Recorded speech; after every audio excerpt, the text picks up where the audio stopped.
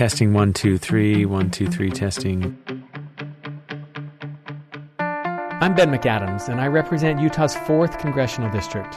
Before I was elected last November, I was the mayor of Salt Lake County. It's my belief that Washington might work better if we thought about governing the country the way mayors approach leading their communities. In this podcast, I'm hoping to show you what being a member of Congress is really like, and whether it's possible to run this country the way we run our local governments. Welcome to Washington.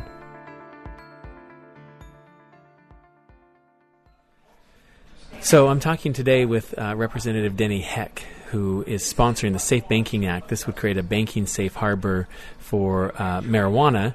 Utah legalized, as I was telling you, Representative Heck, Utah legalized medical marijuana by ballot initiative in the last election, and then the legislature modified that legalization, but kept largely intact with some pretty significant changes, but kept intact the possibility for medical marijuana in Utah. So that gives rise to this question about banking and financing. Why don't you explain a little bit the challenge and then what your legislation would do? Thank you, Congressman. First of all, I believe Utah became the 47th state to legalize some form of marijuana consumption, either on the medical end up to full-blown adult recreational use. The purpose of the Safe Banking Act is very straightforward. It's a public safety measure designed to enable growers or processors or retailers to actually use the banking system, that is, to bank at a credit union or to bank at a bank, so that they do not have to be all cash businesses. Now, I say this as a public safety measure because the fact of the matter is, if these retail shops in particular are operating on what is perceived to be all cash, they become a very attractive magnet for crime.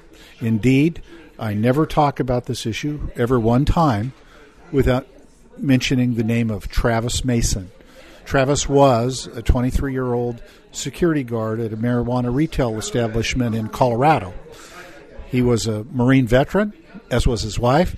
He was studying to be a law enforcement officer. In fact, he just got notice that he could take the test to enter the Denver police force. He and his wife had 3 children. At the age of 23, they had a pair of twins.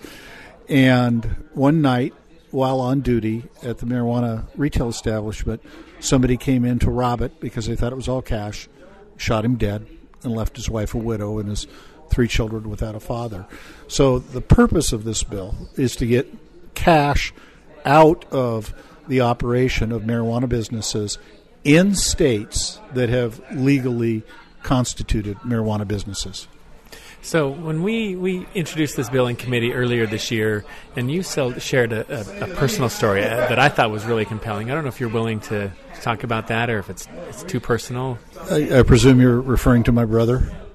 Yeah, I don't talk about that very much, but I'm glad to answer the question, of course. So I had an older brother, Bob, 5 years older, and was somebody that I looked up to very much. Was an exceptional athlete and had a actual football college scholarship, but chose instead to enter the Marine Corps after being out of high school just a year.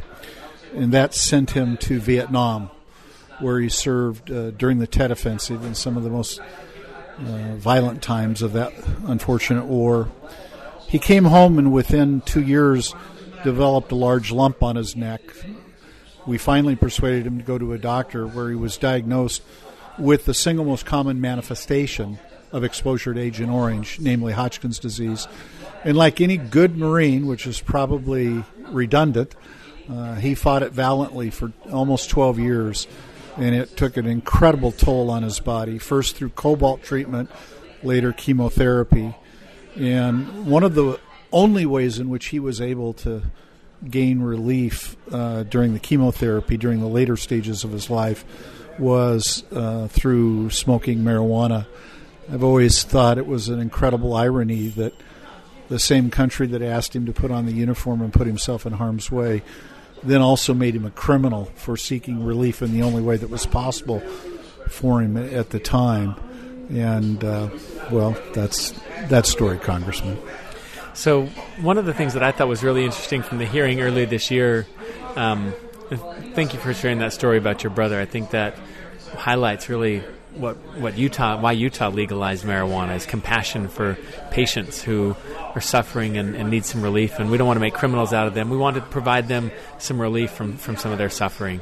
One of the things that I thought was really interesting about the committee hearing earlier this year was, I think there was some concern expressed from both sides of the aisle to the bill, but more importantly, I thought that there was really bipartisan support for what you were trying to accomplish. So we're going into markup today on the bill, tomorrow, I should say. And how are you feeling? You feel optimistic that you're going to get bipartisan support for this at the end of the day, and maybe see this bill become law? Yeah, I don't have any doubt that we're going to get bipartisan support.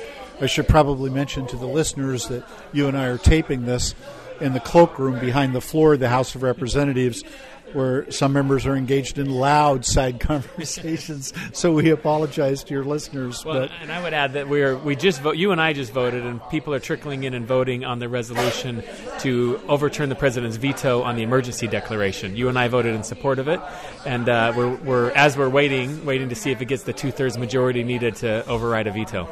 And none of us are holding our breath on that point. Yes, the Safe Banking Act will receive bipartisan support. The fact of the matter is that it very notably has a couple of strong champions on the other side of the aisle in the form of Steve Stivers from Ohio and Warren Davidson, also coincidentally from Ohio. I think it's notable because Steve Stivers, who's a good guy, and you will learn if you haven't already that he's pretty good to work with, was actually the most recent chair of the House Republican Campaign Committee. So nothing could represent bipartisanship more than having Steve on the bill in some ways. But he won't be the only one. We'll have several others. In fact, on test votes in years past, when we were never able to get to a vote on a bill per se, but did on occasion several years ago have votes on amendments to the appropriations bill along these lines, they passed with strong bipartisan support, and it has grown over the years as states continue to adopt this, and the kind of common sense nature of giving businesses access to the banking system becomes more and more apparent. Even for people who don't believe we should legalize marijuana in any form, that's not what this bill is about. This is about making sure that those who do operate in states that have legalized it, often by the voters, like in Utah, but sometimes by state legislatures, simply have access to the banking system so we don't have people walking around with backpacks full of cash every night dealing with this. That's simply an unsafe situation and not good for anybody.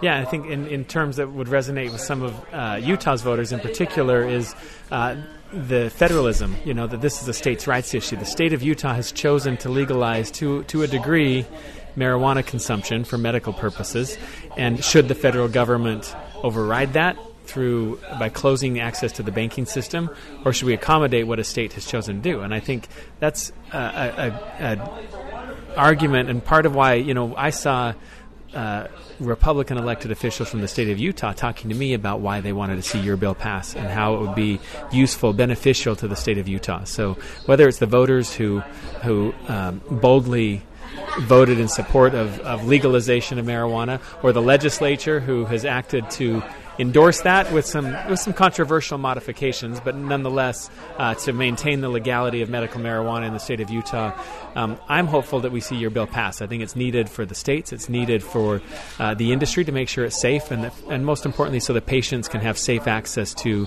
a medicine, a painkiller that they may need. Virtually all of the states that have adopted some form of legalization have adopted medical marijuana. And look, you asked that I share my story, that of my family, I should say. My brother passed away December 9th, 1981. He was 34 years old. He didn't get to live a complete life. And those end-stage symptoms associated with the side effects of chemotherapy ravaged his body in a way that I just don't even like to think about. But you know what? That's not an unusual story at all. There are very few of us. If you were in a room full of people and you ask them, raise your hand if you've had a family member suffer from or die from cancer, virtually every hand would go up. And frankly, if you ask them how many have sought palliative care through the use of a marijuana-related product, you'd be stunned. One of my staff members came in this morning in shock because she just learned that in 1994, her 80-year-old grandfather, who was dying of cancer, relieved his symptoms with marijuana, frankly, far before it was legal. But it's been amply demonstrated that can help in instances of relief like that. It's even been demonstrated, I think, fairly adequately that it can relieve some of the symptoms associated with epilepsy. There are lots of ways. In fact, one of the things that the federal government should be doing is doing a better job of more scientific research about other ways in which it might help relieve people from pain and suffering. Well, Representative Denny Heck, thanks for taking a minute to talk with me. Let's go in and see how the rest of the vote's going. But thanks for stepping off the floor. Thank you, Congressman McAdams, and thanks for being such a great new member of Congress. Thank you.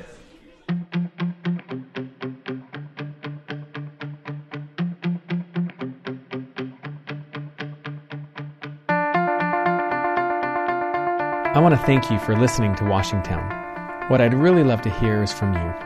To follow this journey, subscribe for free on iTunes, Google Play, Stitcher, the KSL radio app, and anywhere you find interesting podcasts. To be part of this experiment in making the world's most powerful city responsive to citizens, please email me at tips@loudmouthproject.com. We would like to thank the village that made this podcast possible. Andrea Smartin, Danny Akana, Allison Hayrand, and of course, Congressman Ben McAdams. Washington is a production of the Loudmouth Project.